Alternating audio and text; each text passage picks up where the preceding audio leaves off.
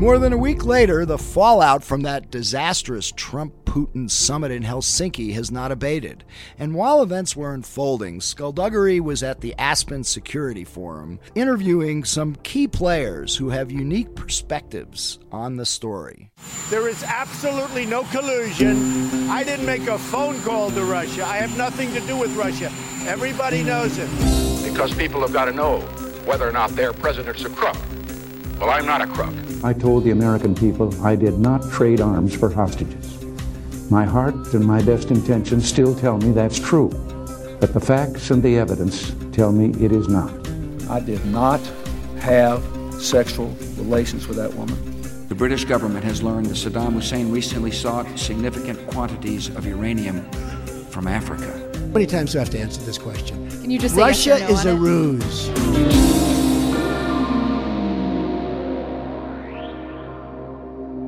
I'm Michael Isikoff, Chief Investigative Correspondent for Yahoo News. And I'm Dan Clydeman, Editor-in-Chief of Yahoo News. Well, Dan, we've got a skullduggery first today. Tom Bossert, the Trump White House former Homeland Security advisor, who was recently shoved out by John Bolton, the new National Security Advisor, is going to appear on the show. And I think that makes him the first Trump administration official ever to appear on Skullduggery. It's a fascinating interview. Some fairly sort of thinly veiled criticism of his former boss, particularly on cybersecurity, which was a really big part of his portfolio as Trump's Homeland Security advisor.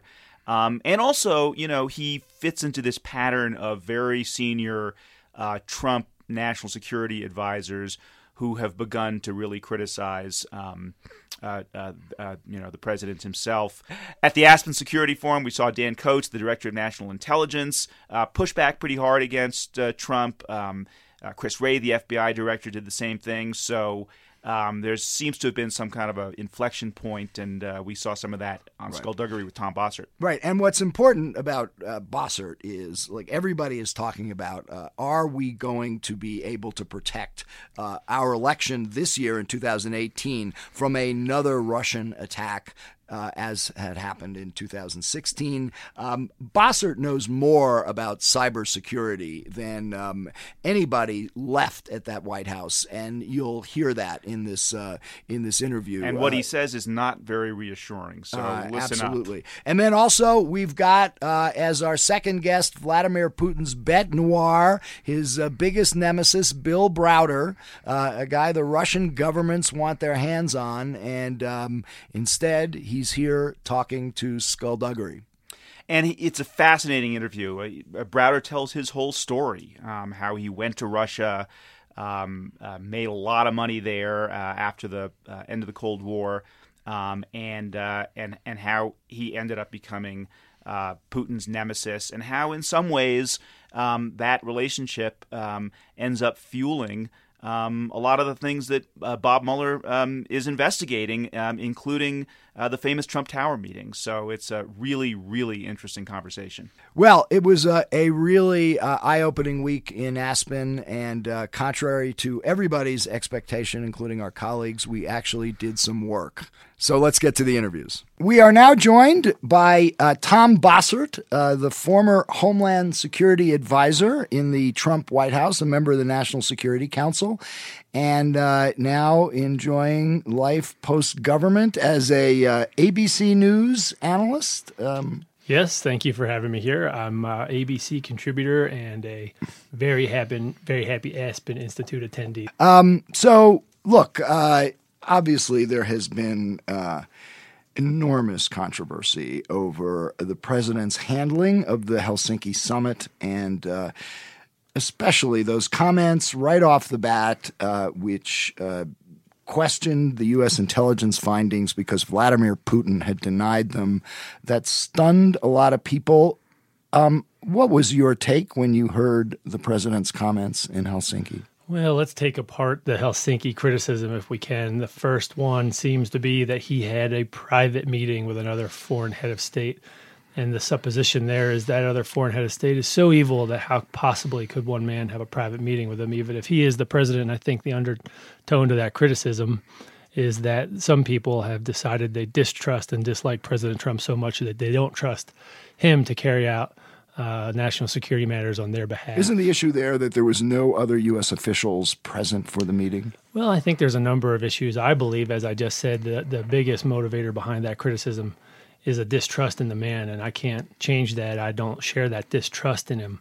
But those that distrust him find it very unsettling to think that he's got their future security matters in their hands in a private meeting where they can't hear and oversee everything that he does and says.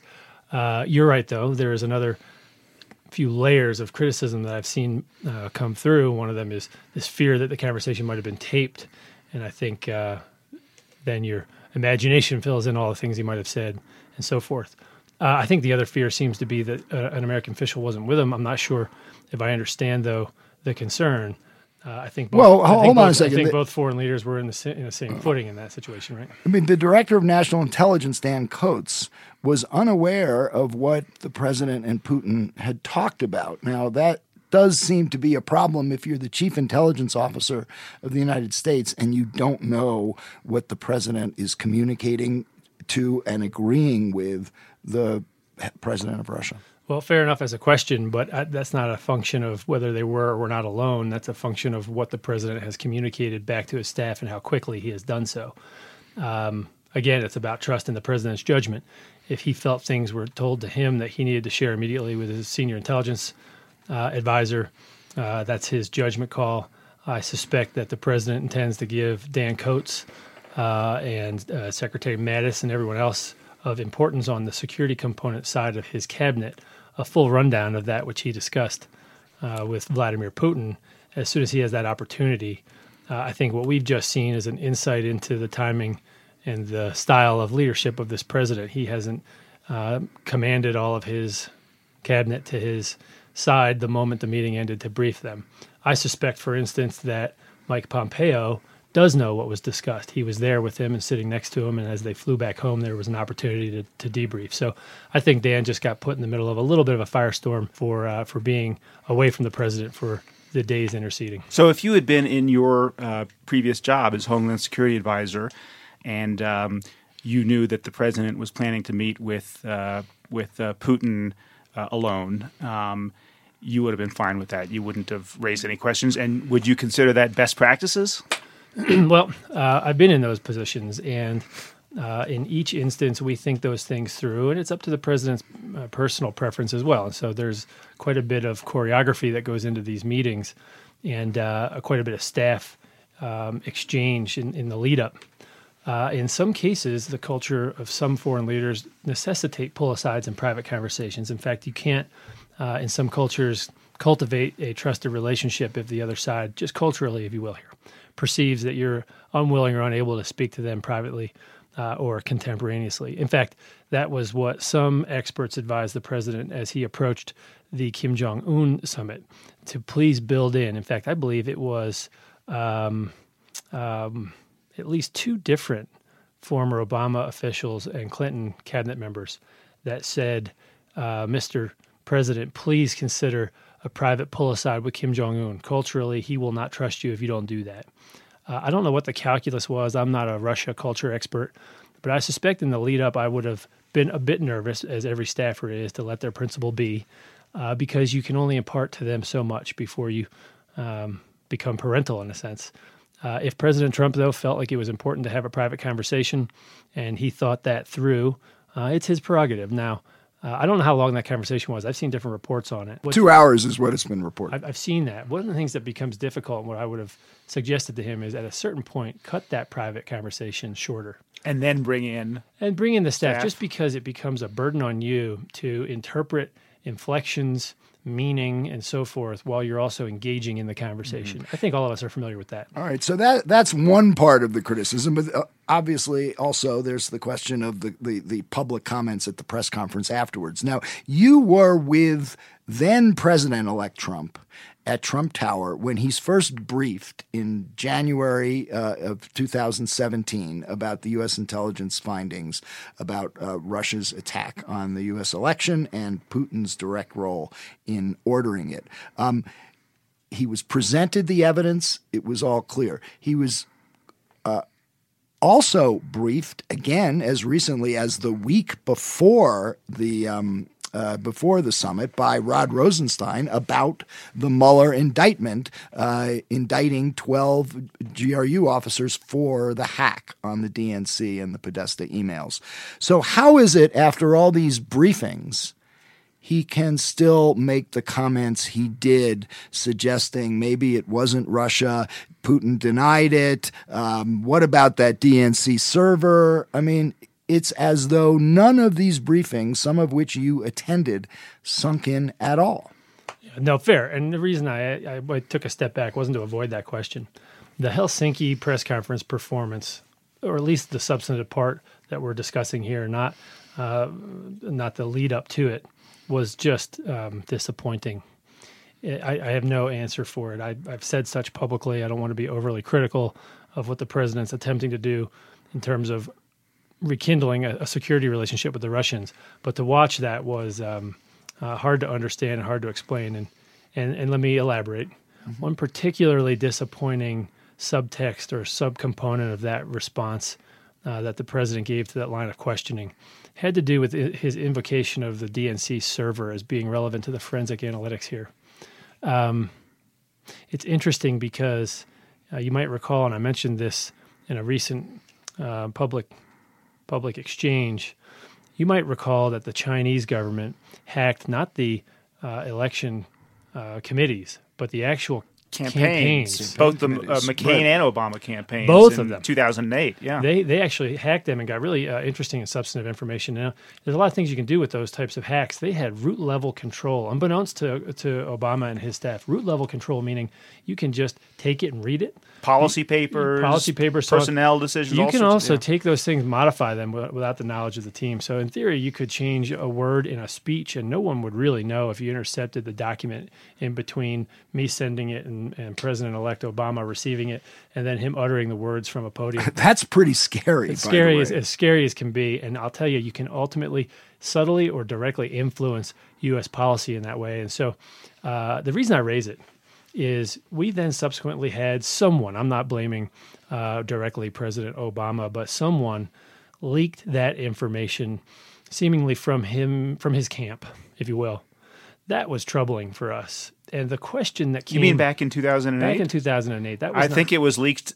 To Newsweek. The Newsweek election special was where that first came out. Well, one day you guys will tell me your source, but I think that the point is it was troubling, and there's always a perennial debate over whether you should report things or whether we should hate you for them and so on, but in the security field. But I found that to be a troubling leak, and it led to a really troubling, uncomfortable conversation for me and the cybersecurity professionals at the time and still to this day.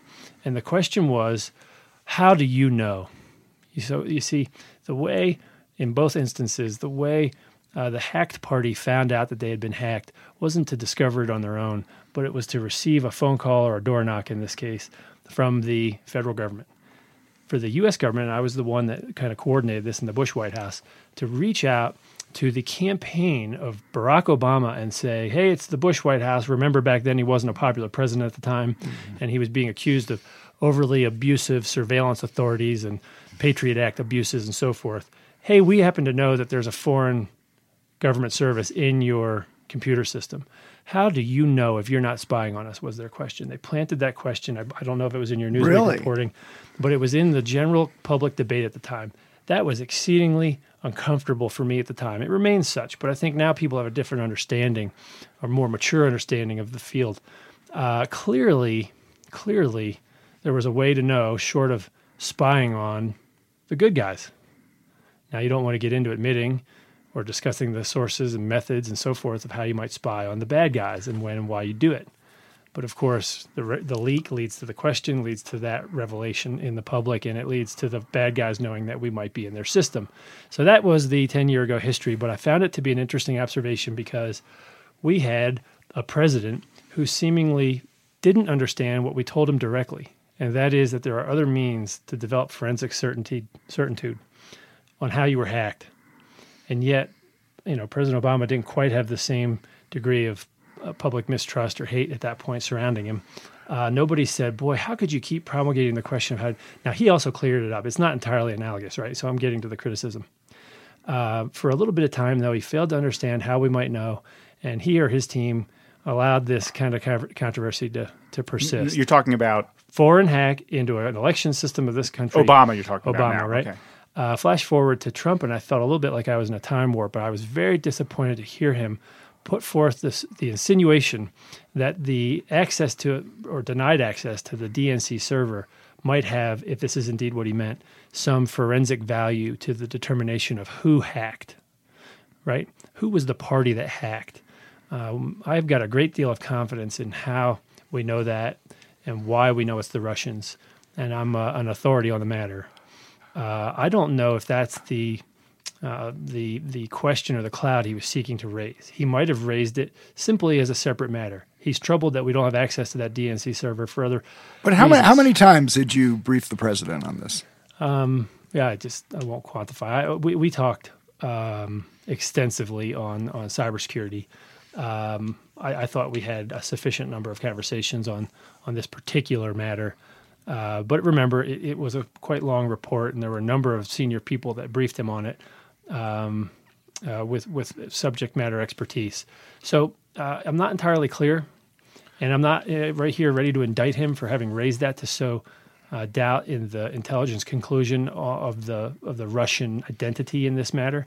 But if that was if that's the result, that people listening felt that he was calling into question the identity, then I was disappointed by that. Well, Tom, you know him pretty well, and one of the prevailing theories as to why he has not fully accepted that the Russians did what I think most of us know and the intelligence community firmly believes they did, is that he believes that it undermines his legitimacy as president. They didn't win the election fair and square. Is that to you? Is that plausible? A plausible? Look, I get it. To be real honest with you, I get it. The coverage, not present company excluded, but the coverage in general has been, in some cases, intentionally. In other cases, I think just from a misinformed point of view, highly misleading. Right. So this president, right? Be him for a second to your listener. He doesn't get the question once a month. He gets the question 3 times a day. Wasn't it true or isn't it true that you're only president because the Russians turned you into a puppet? Right? You're a puppet, right? You remember the famous. Sure. He gets that question or the premise insinuated into most questions every day. It grows frustrating and tiresome for him to hear. You're not really a legitimately elected president because the Russians meddled in the outcome. And so I think he gets himself to the point where he's fed up with it.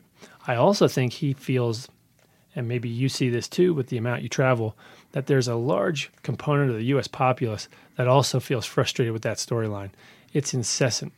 And they find that his kind of colloquial rejection of it, even when he gets colorful in doing it, they find it to be almost refreshing because you're dismissing these annoying questioners in a way that's dismissive, and they like it.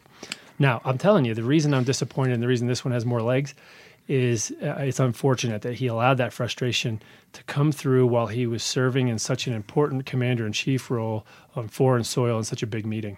That's the kind of thing you expect to see him do at a rally or on the podium at the White House domestically. It was an off day for him. He came out of there trying to curry favor and expected to be able to get through a very positive meeting and a positive coverage cycle, probably akin to what he experienced in his North Korea summit. And instead, he got hit with a lot of these domestic political questions, doesn't want to try to parse it all. But isn't that another reason that you would want aides in there? So when you come out of that meeting, they can give you some perspective and some context so that you don't go out and make the kinds of mistakes that he made? Yeah, well, no, he had aides with him on that trip that spoke to him in the period of time after the private meeting and before the press conference. Both foreign leaders went and collected their thoughts and had time to huddle with their staffs. So, look, I don't mean to pile on him. I have stated pretty clearly I was disappointed. I think others have in the president's press conference performance. He needed to correct that. It seemed to be appeasing Putin far too much. In fact, it seemed oddly to suggest that he believed Putin's galling assertions and dismissals and so forth. And so I think it's the best, kind of we're going to get from a president that doesn't like to be criticized for this type of thing. But he did that. He went out and essentially said, I got that wrong, folks. I'm sorry. And he also needed to start running through a litany of things that he did discuss in that private conversation. I believe he did that in his first kind of post-press conference attempt to remediate this situation. If you recall, he didn't just start to suggest double negatives and misunderstandings and so forth. He also went through a list of all the topics that they discussed. I actually think that was probably more important than the other. Let me just take you back to that January 6, 2017 briefing from the U.S. intelligence community. You were there in the room. Were you also there in the room when the other intelligence, the CIA, DNI left, and Comey stayed behind and handed Trump the dossier, the information from the dossier? I was not. Did you talk about a private meeting without staff? Did you ever hear about what the president's reaction to that was? Boy, I love the line of questioning, but I'm a little too close to probably the most sensitive classified information in those briefings that a person can get, and I'm going to try to avoid any characterization of it. Dancing around these questions and the atmospherics is tantamount to running into some jeopardy. All right, you were the Homeland Security advisor. You had a huge portfolio: cybersecurity, counterterrorism, emergency preparedness, disasters, and you're no longer in that job. Who is, by the way, at the moment? Well, it's a little bit of a different job as I understand it now. They've crafted it a little differently, but there's a gentleman named Doug Fears, an admiral in the United States Coast Guard, a gentleman that worked for me when I was at the White House, and he is currently the Homeland Security advisor, and I think a lot of us are rallying around him, hoping he has great success. Okay, so how is it you came to leave the White House? Well, I think it's been pretty well reported, but I think it was time for me to go and time for the president and Ambassador Bolton to try a different organizational structure and allow them to have a different, apparently, what I can tell from the outside now, much smaller National Security Council staff with a different organizational structure. And what was the thinking? What I hope is that the portfolio that I had isn't neglected as it is folded under the existing and large and complicated portfolio that Ambassador Bolton inherited. There's precedent for both organizational structures, really for 3 or 4 different ones. So I think it's not for me to comment on the wisdom of their current structure. I'm going to watch it and see if there's any change in performance. But I'm rooting for them. It was just a time for me to go, and the president and I had a very, very heartfelt and long conversation about it. And I think it's safe to say that I was a bit sad to leave, and he was a bit sad to see me go. And he's got my support and spirit at this point. And if that organizational structure doesn't work, it'll be a shame because it'll be a failure to him. It wasn't his idea, and we owe him a lot of things. And one of them is professional advice, and one of those components of professional advice requires us to be mission-centric and not egocentric. So a big part of your portfolio was cybersecurity, correct? Yeah. No, I see where you guys are driving, right? Is there anybody else there? I said this yesterday, that understands cyber. Well, and the cyber coordinator and consequence management in a federal system that we have, and counterterrorism globally, transnationally. I have a unique set of skills, and I don't know how good or bad I am at advising a president, but I do have a lot of very unique experiences as well. Every one of us is different. Admiral Fears knows things that I don't. He's commanded operational coasties in the field, or a sea. I got to say, an admiral in the Coast Guard does not instantly leap out as somebody who would have a special expertise in cybersecurity threats. Well, neither does a lawyer from GW. And I have a lot of time on target there, and I ask a lot of good questions. And I was part of the cybersecurity strategy development in the Bush era when we really created it or cultivated it for the first time. So I've got some more experience there. But you know what?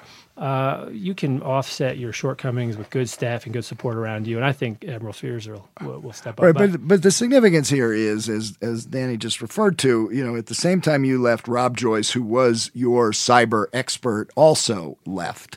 And by the way, this was all sort of reported, at least in your case, about John Bolton wanted you out and wanted to have more direct control of the NSC staff.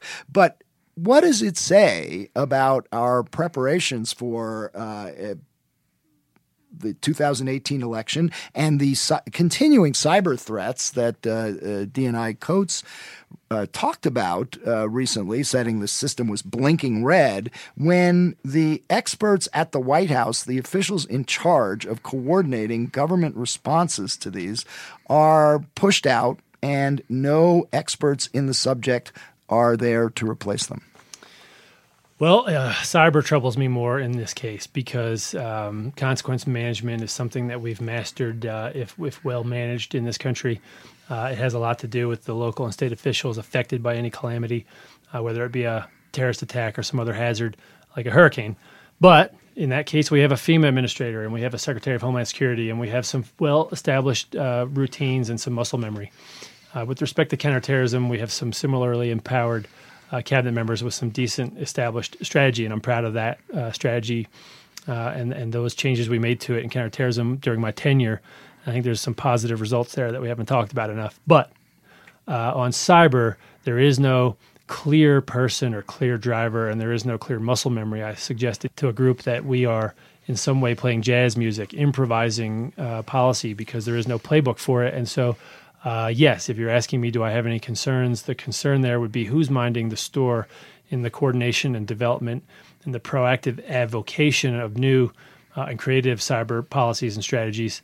I think Ambassador Bolton has to be very seriously thinking about augmenting the staff to make up for losing Rob Joyce and others. Dan Coates, the DNI, said that he's worried about a cyber 9/11. John McLaughlin, former CIA acting director and deputy director, said cyber 9/11, in his view, has already occurred, which was what the Russians did in the 2016 election. How concerned are you about the nature of the threat? I don't like the hyperbole comparing to large-scale mass casualty events. The cyber threat is real. It's scary. There's a lot of downside risk to the United States. We're the largest and earliest adopter of very hard-to-secure technologies connected to the Internet that we've surrendered many of our daily lifestyle decisions to. In other words, the lifeline sectors like power and banking. So we have a big glass house that we live in, and a lot of other countries can afford to live in an analog life for a while. I think Americans would have a hard time with that. So, but a mass casualty event conjures in the listener's ear that there could be a cyber attack. Now, it's possible it could be that would lead to the loss of 3,000 lives. The cyber Pearl Harbor rhetoric we saw in the last administration troubled me for the same reason. A lot larger scale loss of life with a lot, I think, larger implication at that point in time with World War II brewing as it was. So for me, I'm troubled. I just want to try to avoid hyperbole. And I'll walk through some of the differences, but I had a discussion recently with the difference in the weaponeering. Okay, and so what I want to do is try to educate people on the different understandings of weaponeering. If you were a junior officer in the United States military, it would not be unusual for you to be empowered to have control over, even weapons release authority, over $1 million of ordnance and large destructive forces and personnel under your command. It would be a much different battlefield if you were to empower a young military man or woman with the cyber weapon and said, go ahead, use it to your heart's content. Use it appropriately. The reason is we have to first better educate them on the weaponeering. For a missile, there's a distance the missile will travel in a certain period of time. There's a bug splatter, so to speak, of how much damage it will do on the other end, and you can control ancillary or innocent casualties if you understand that weaponeering. For cyber, to conduct the scanning necessary, to conduct the back office work for a year necessary to get into some other system, those are provocative actions in and of themselves, even if you never use the tool. And if you do get through all of those pitfalls and then deploy the tool for the purpose of, let's say, taking down some particular piece of infrastructure that's permissible within the laws of war even as sabotage, and then accidentally release some malware that takes down the innocent banks of half of Western Europe or even just Idaho, you'll have ended up in a place you don't want to be, and you'll have given authority to a level of official that you probably didn't think through. And I think there's a difference here that So I used that one example. I think recently I used a different one. They're all meant to try to paint a picture that you can't apply the traditional theories of national security. The other one commonly misapplied is the notion of nuclear deterrence. In nuclear war, you're either in nuclear war or you're not.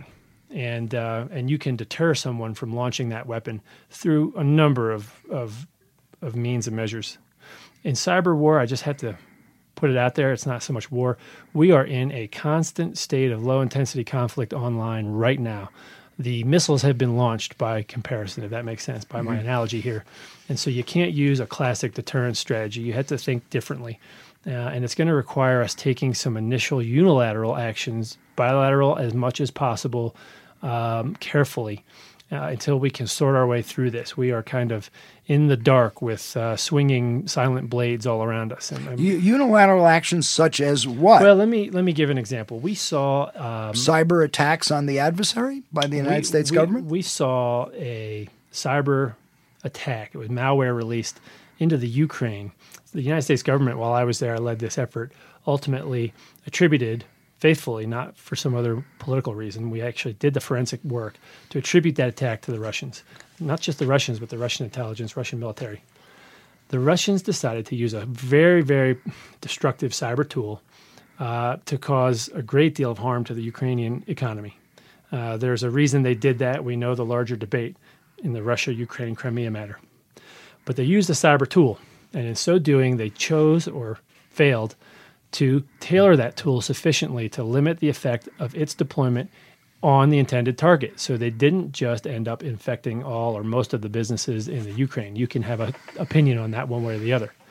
They ultimately also allowed that malware to propagate unchecked around the world. And they knew or should have known, the standard of negligence or recklessness. They engaged in absolutely reckless behavior. And that ended up, you might recall this, we call it the NotPetya attack. It ended up causing billions of dollars of loss in Western Europe and the United States. And it also shut down 3 American ports for a period of a couple of days each.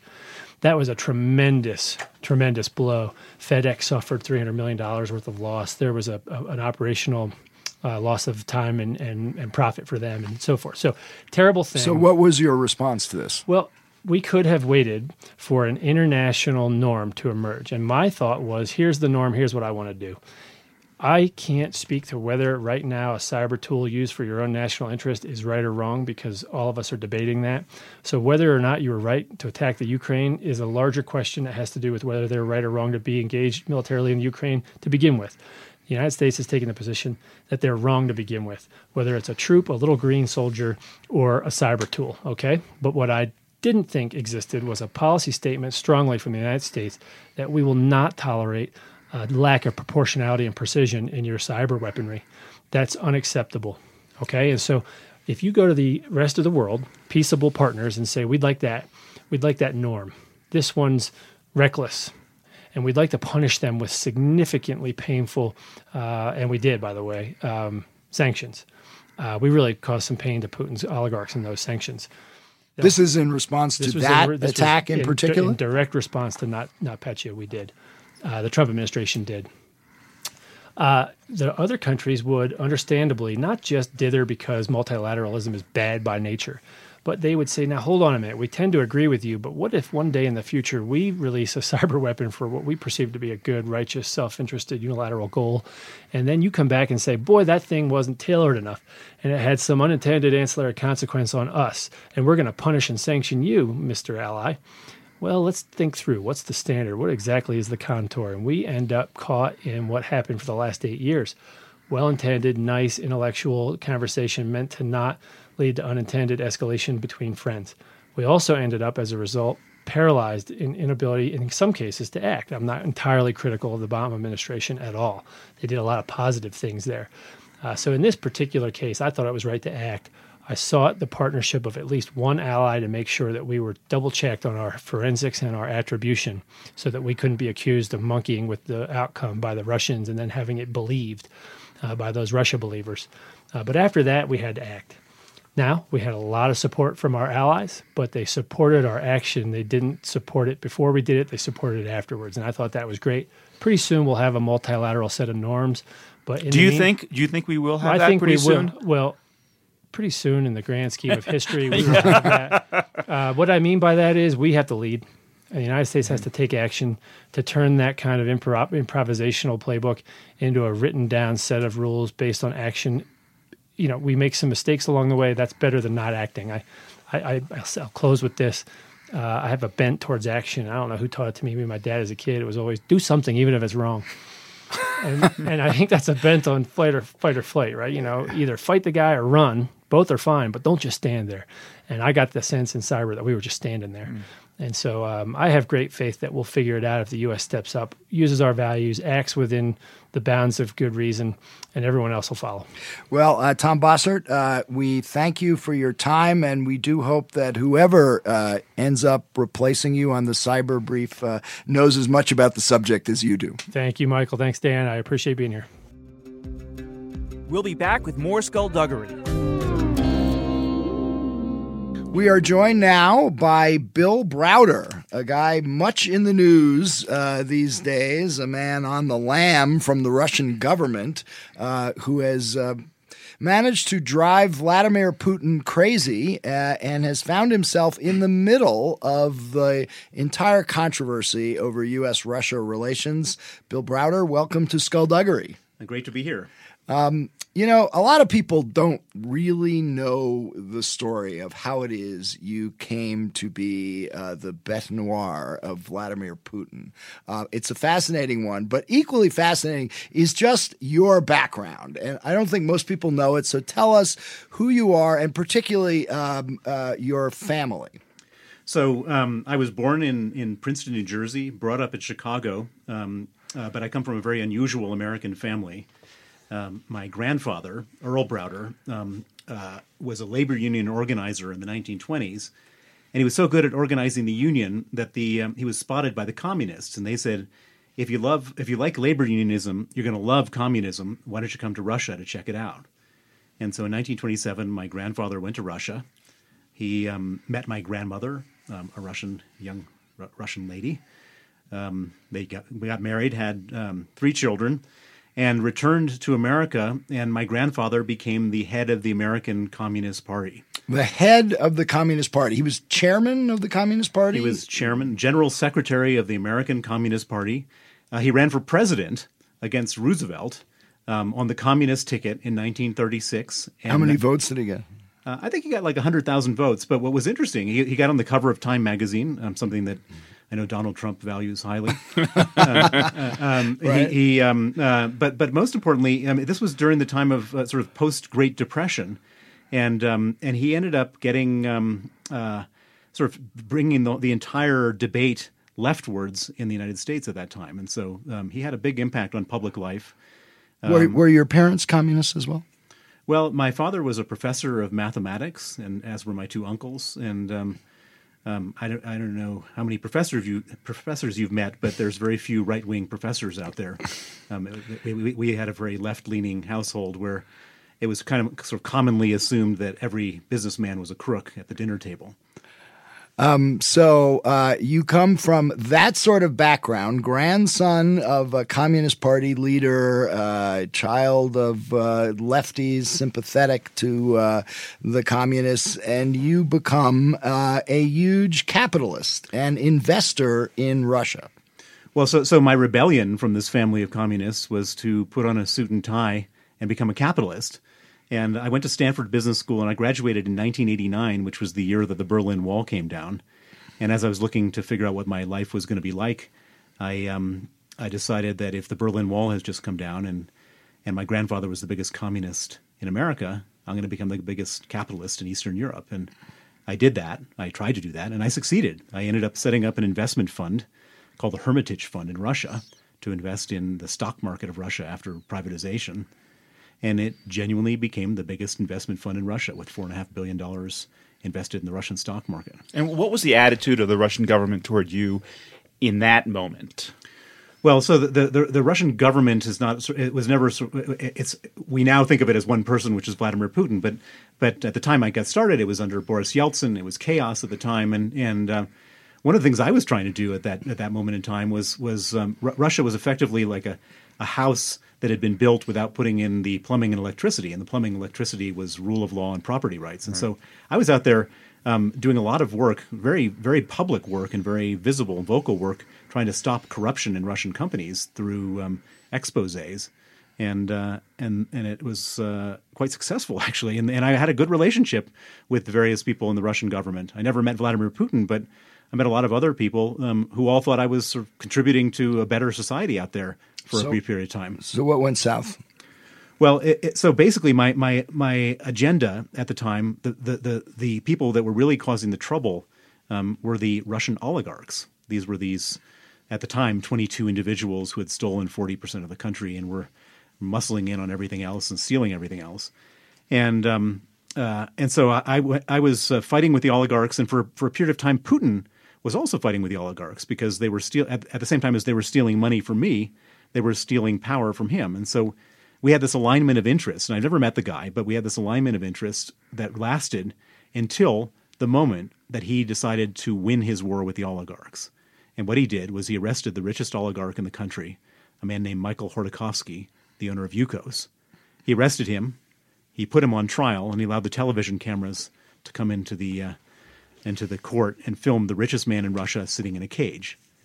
And imagine you're the 17th richest man in Russia, and you've just turned on your television on your yacht parked off the Hotel du Cap in Antibes, France, and you've just seen the richest guy, the most powerful guy, the guy's far smarter than you sitting in a cage. What's your natural reaction going to be? You don't want to sit in that cage yourself. And so one by one, they went to Putin and said, hey, Vladimir, we don't want to sit in that cage. What do we have to do to make sure we don't? And he said 50%. And that was the moment that Putin became the biggest oligarch in Russia, and I would argue the richest man in the world. And that was the moment that my interest diverged from Vladimir Putin. And but explain that. How did your interests diverge? How did you become on the outs with Putin? Well, I carried on doing these exposés of the oligarchs, but instead of going after his enemies, I was going after his 50% financial interest. And the way that was expressed to me was after living in Russia for 10 years, I was living in Moscow. I'd become their largest foreign investor. I had regular access to government ministers on the telephone. I was flying back into Russia. I arrived at the VIP lounge at Sheremetyevo Airport. This is a lounge that I had sat in like 200 times before because I'd gone in and out many times. It should have been a sort of 5-minute situation. And an hour later, my passport's still not processed, and then 4 heavily armed border guards come into the VIP lounge, grab me, frog march me down to the detention center of the airport, keep me there for 15 hours, and then deport me back to London, and subsequently declare me a threat to national security of Russia. And why did they go after you at that point?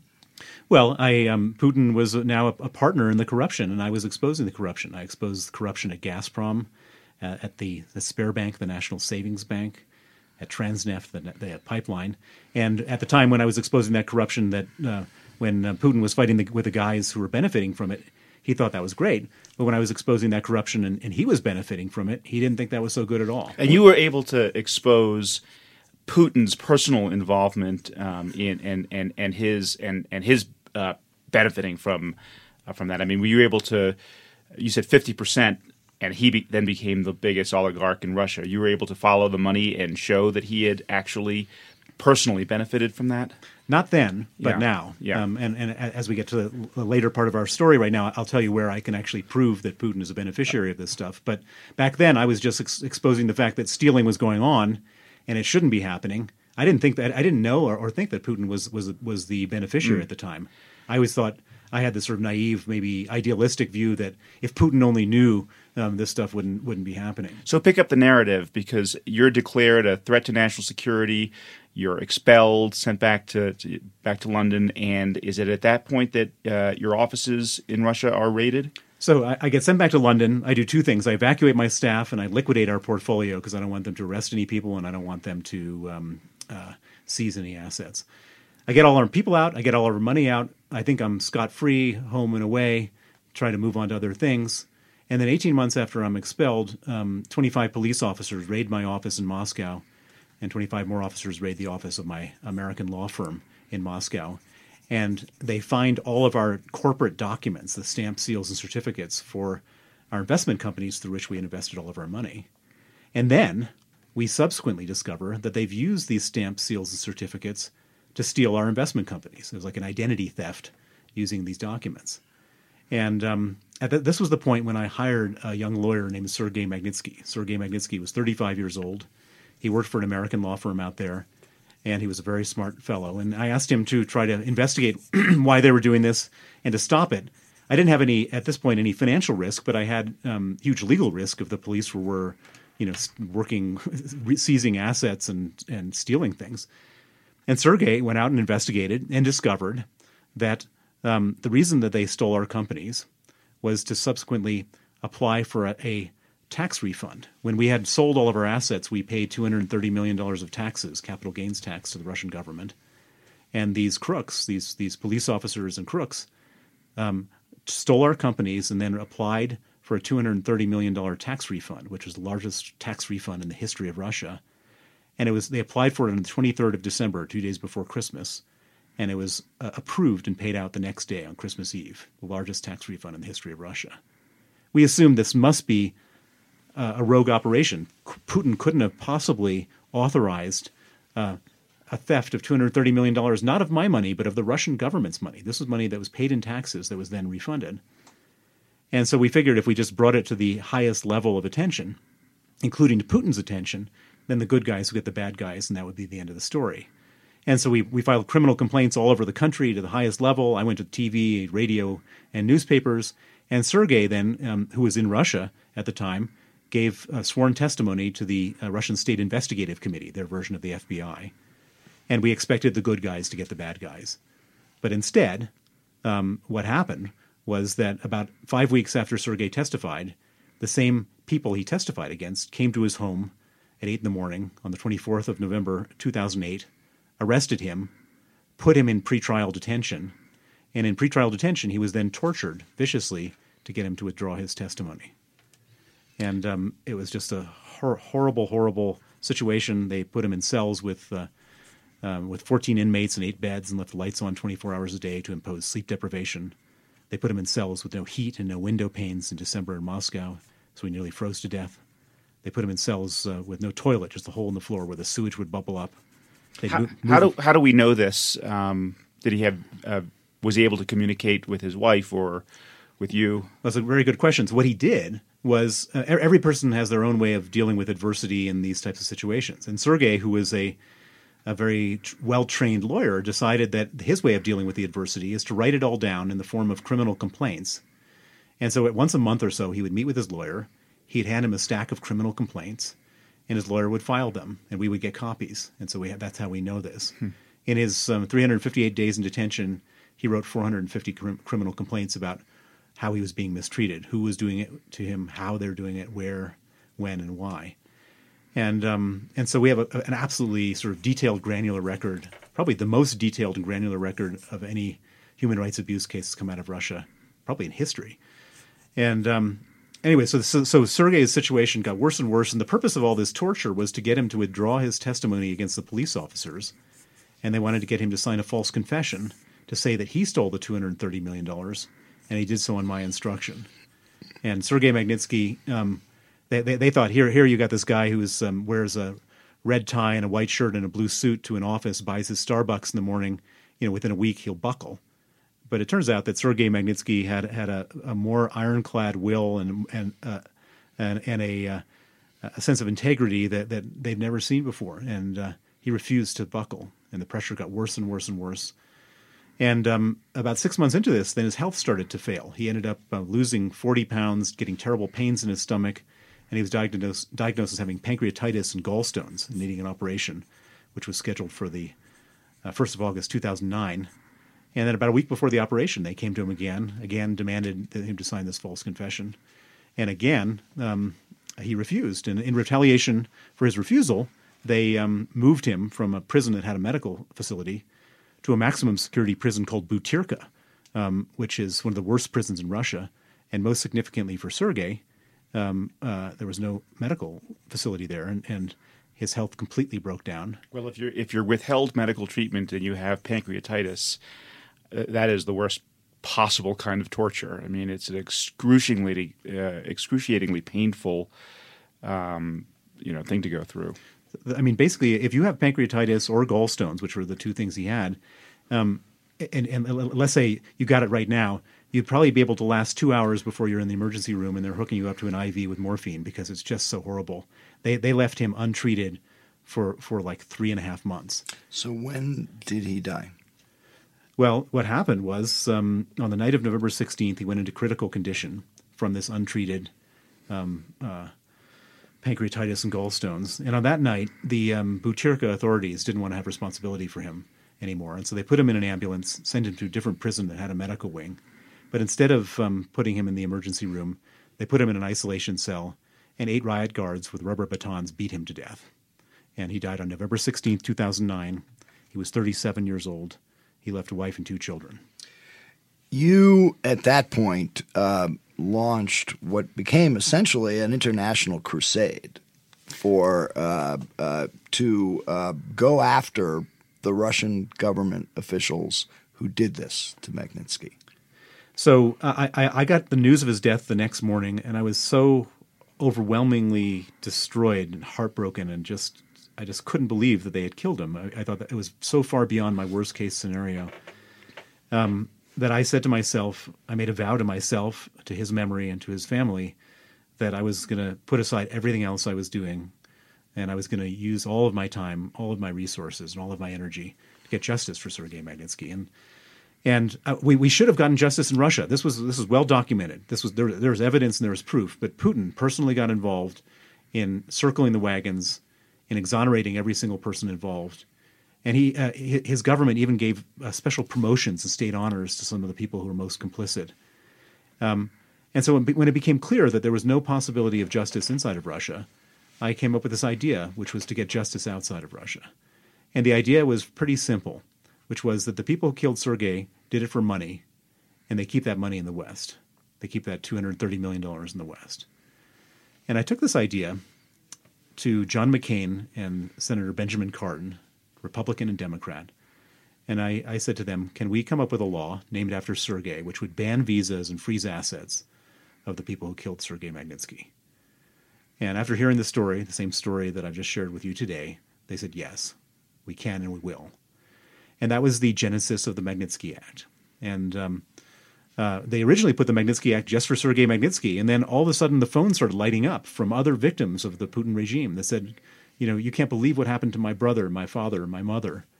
And after about a dozen of these calls, these 2 senators said, well, why don't we make this a law that applies to all human rights abusers in Russia? And they added 65 words to the law. And then every victim of Russian oppression started coming to Washington, telling their stories to members of Congress. And this thing went viral. So this is the one place in Washington where there was no disagreement between Democrats and Republicans. Nobody wanted Russian torturers and murderers to come to America. And it passed the Senate 92-4. It passed the House of Representatives 89%. And President Obama signed it into law on December 14th, 2012. And let me tell you something. This Putin blew his top. He couldn't believe that this had happened, and he, in retaliation, he banned the adoption of Russian orphans by American families. Right, which ultimately became the subject of the notorious Trump Tower meeting in June of 2016 with top Trump campaign officials and the Russians basically making the case that all this would go away. It was all Bill Browder's fault. Browder was a fraudster. Browder manipulated the American Congress. Browder had exaggerated what happened to Magnitsky. Magnitsky was a tax accountant. He wasn't a lawyer. He died for medical reasons, not because of any abuse, and basically identified you as public enemy number 1. Yeah, well, this is what they do. So the more effective you are at holding the Putin regime accountable, the more angry they get, and the more angry they get, the more they sort of throw mud at you. And they're a sovereign state. It's not just like someone saying stuff. I mean, they didn't just throw that mud at me. They've actually put me on trial twice in Russia in absentia The first time they put me on trial with Sergei Magnitsky after they killed him. It was the first ever trial against a dead man. So were you convicted? Of course, I was convicted. No question. I've been sentenced twice to 9 years in prison, to 18 years in prison in total in Russia. So as you introduced me earlier, I am a fugitive from Russian justice. And the Russian authorities on multiple occasions have tried to arrest you. They're in a state of raw apoplexy trying to arrest me. It's remarkable. With red notices through Interpol. Red Notice is also the name of your book. So my book is called Red Notice, which describes the tool that Interpol, the International Police Organization, uses as an international arrest warrant that Russia has issued for me. Issued against me 7 different times. So what went through your mind when you were watching the recent press conference with President Trump and President Putin, and Putin brings up your name as somebody he wants to question? Well, it's probably a surprise for most Americans who have never heard of me to hear some name being brought up by Putin as a bargaining chip in some strange situation. For me, it wasn't a surprise at all. This is not the first time Putin's brought my name up. He's constantly repeating my name and making the same allegations. And I should point out he's called you a serial killer, by the way. He's called me a serial killer. He's called me a CIA MI6 agent. By the way, which if true would make you the first serial killer to appear on Skullduggery. So. Talk about skullduggery. I mean, serial killing is the real thing. Yeah. As far as you know. Yeah. Good point. Yeah. Touche. Right. Putin is he's kind of lost his mind as far as I'm concerned. I mean, he's obsessed with me. He constantly brings me up. This is not the first time. It won't be the last time. In fact, I would guess that when he comes to America for the fall summit with Donald Trump, he's going to have another go at me, because that's what he does. He's had 7 goes at me through Interpol. Why would he stop after one rejection? Explain also, then he also brought up former Ambassador McFaul, which surprised a lot of us. What was McFaul's supposed connection to the case against you? Well, so if you read my book, Red Notice, I discuss a number of individuals who were very helpful in getting the Magnitsky Act passed. Mike McFaul, there's a person named Kyle Parker. Kyle Parker is the chief of staff at the U.S. Helsinki Commission. He was the individual who single-handedly drafted the Magnitsky Act. They put Jonathan Weiner. Jonathan Weiner was a former State Department official who conceived of the idea of the Magnitsky Act. They put Bob Otto, who's a senior State Department official, who is an intelligence officer who vetted and verified all the information that went into the Magnitsky Act. They put on 3 special agents from the Department of Homeland Security who were investigating money laundering in New York in connection with the Magnitsky case. Basically, everybody in the U.S. government who had some role in the Magnitsky case, had a public or effective role in the Magnitsky case, were put on this list of people that Vladimir Putin wanted to trade for the 12 GRU agents on Mueller's list. Well, let's pick up on that point, because at the press conference, Putin comes up with this scheme. He offers to let Mueller's special counsel Mueller's team come over while these 12 GRU agents are interviewed in Russia. In exchange, he wants to be able to send the Russian authorities over to interrogate McFaul and you. And what does Donald Trump say? He calls that an incredible offer. What was your reaction to that? Well, first of all, he shouldn't have said that. I was appalled and shocked. He should have rejected it within 2 seconds. So under no circumstances would we ever do that. But he said it was an incredible offer. And to add insult to injury and to his own credibility, 2 days later, when he was back in Washington, Sarah Huckabee Sanders was asked by a reporter, is the president ready to hand over me and McFaul and these 10 other individuals? And she said, well, we're still considering it. The president's discussing it with his team. But then they later walked it back and said, well, but his point is that they actually considered it, yes, right? You know? I mean, and by the way, they walked it back when they were fully aware that there was going to be a vote in the Senate, and the vote was unanimous, 98-0. The only people who didn't vote was John McCain, who's not well at the moment, and one other senator who wasn't present. Yeah. It was a unanimous vote of the entire Senate saying this is absolutely outrageous, beyond outrageous. This is, these were, putting me aside, I emigrated to the UK 29 years ago. I'm a British citizen. The 11 other people were and putting Mike McFaul aside, who is a public figure, the 10 other people were all effectively people who are toiling away on behalf of the United States government, patriots of the state. They're not doing it for glory. They're not doing it for money. They're doing it for patriotism, work in service to America, to fight Russian crime. And President Trump considered handing these people over to the criminals. It's like handing Marines over to ISIS for interrogation. You've made a number of serious allegations, and you talked before about the 50% cut that Putin was getting on some of the seizures of from the oligarchs. Danny asked you before what your evidence was. You said you didn't have hard evidence at the time, but you do now. Tell us what it is.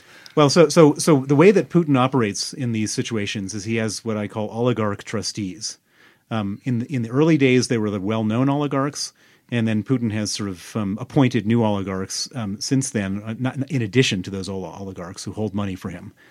One of the, if you remember, the Panama Papers came out a couple of years ago. And the Panama Papers, each country had a star. And Russia's star was a guy who was a famous cellist in Russia named Sergei Roldugin. And Sergei Roldugin, according to the Panama Papers, had accumulated $2 billion worth of assets coming from Russian oligarchs and Russian state banks. Sergei Roldugin is also Putin's best childhood friend, the godfather to one of Putin's daughters, and a cellist for the Mariinsky Orchestra. Now, there's no rational reason that anyone can think of why a cellist would have $2 billion. It's not as if cello playing is a particularly lucrative profession. And what most people, including myself, believe, and what's sort of commonly acknowledged, is that Roldugin is a nominee for Vladimir Putin. Now that link hasn't been proven. That link is just speculated, but I think it's a pretty reasonable speculation, and one that most people in the finance world and intelligence have come to the conclusion of. One other allegation you made at the Aspen Security Forum was about Congressman Dana Rohrabacher, and you said he's on the Kremlin's payroll.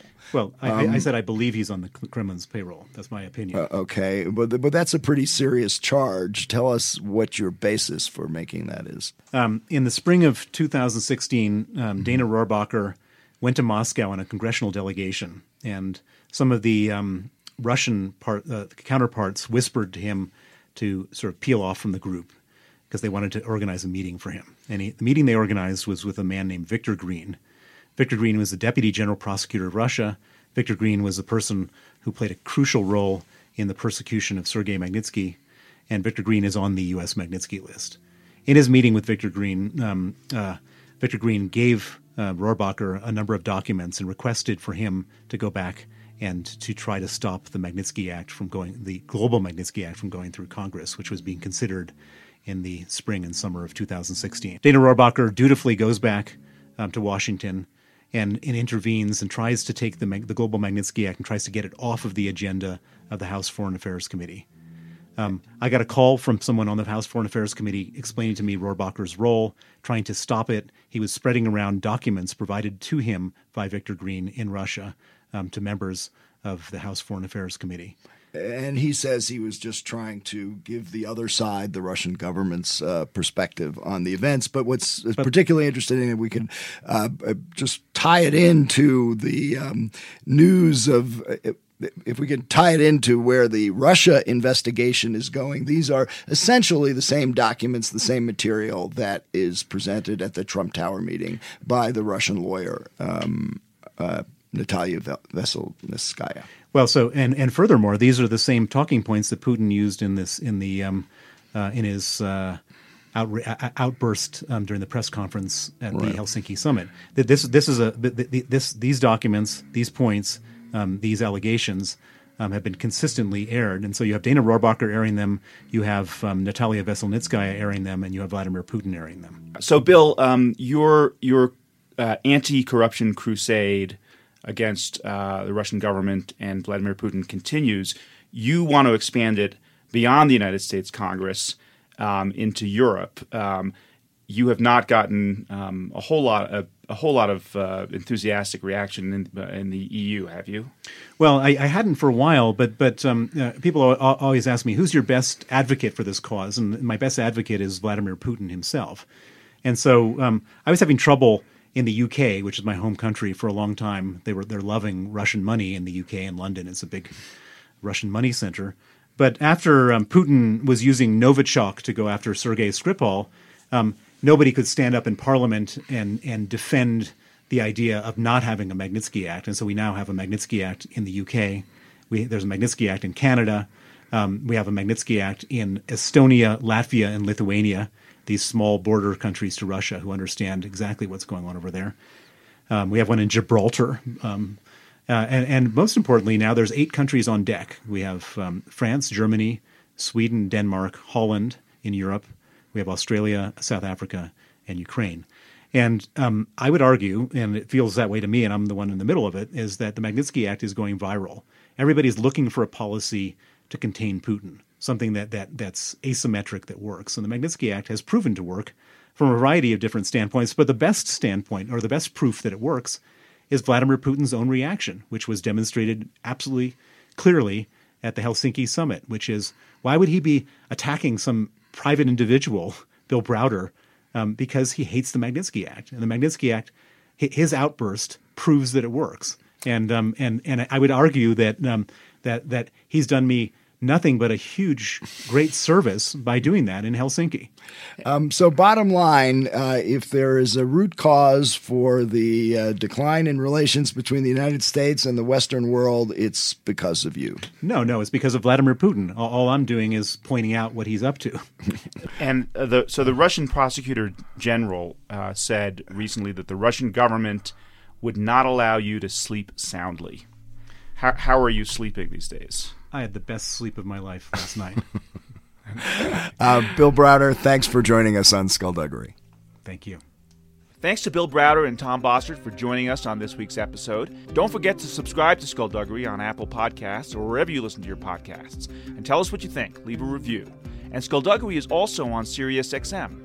Subscribers can catch the latest episode on POTUS Channel 124 every Saturday at 11 a.m. Eastern Time, with replays at 10 p.m. on Saturday and Sundays at 2 a.m.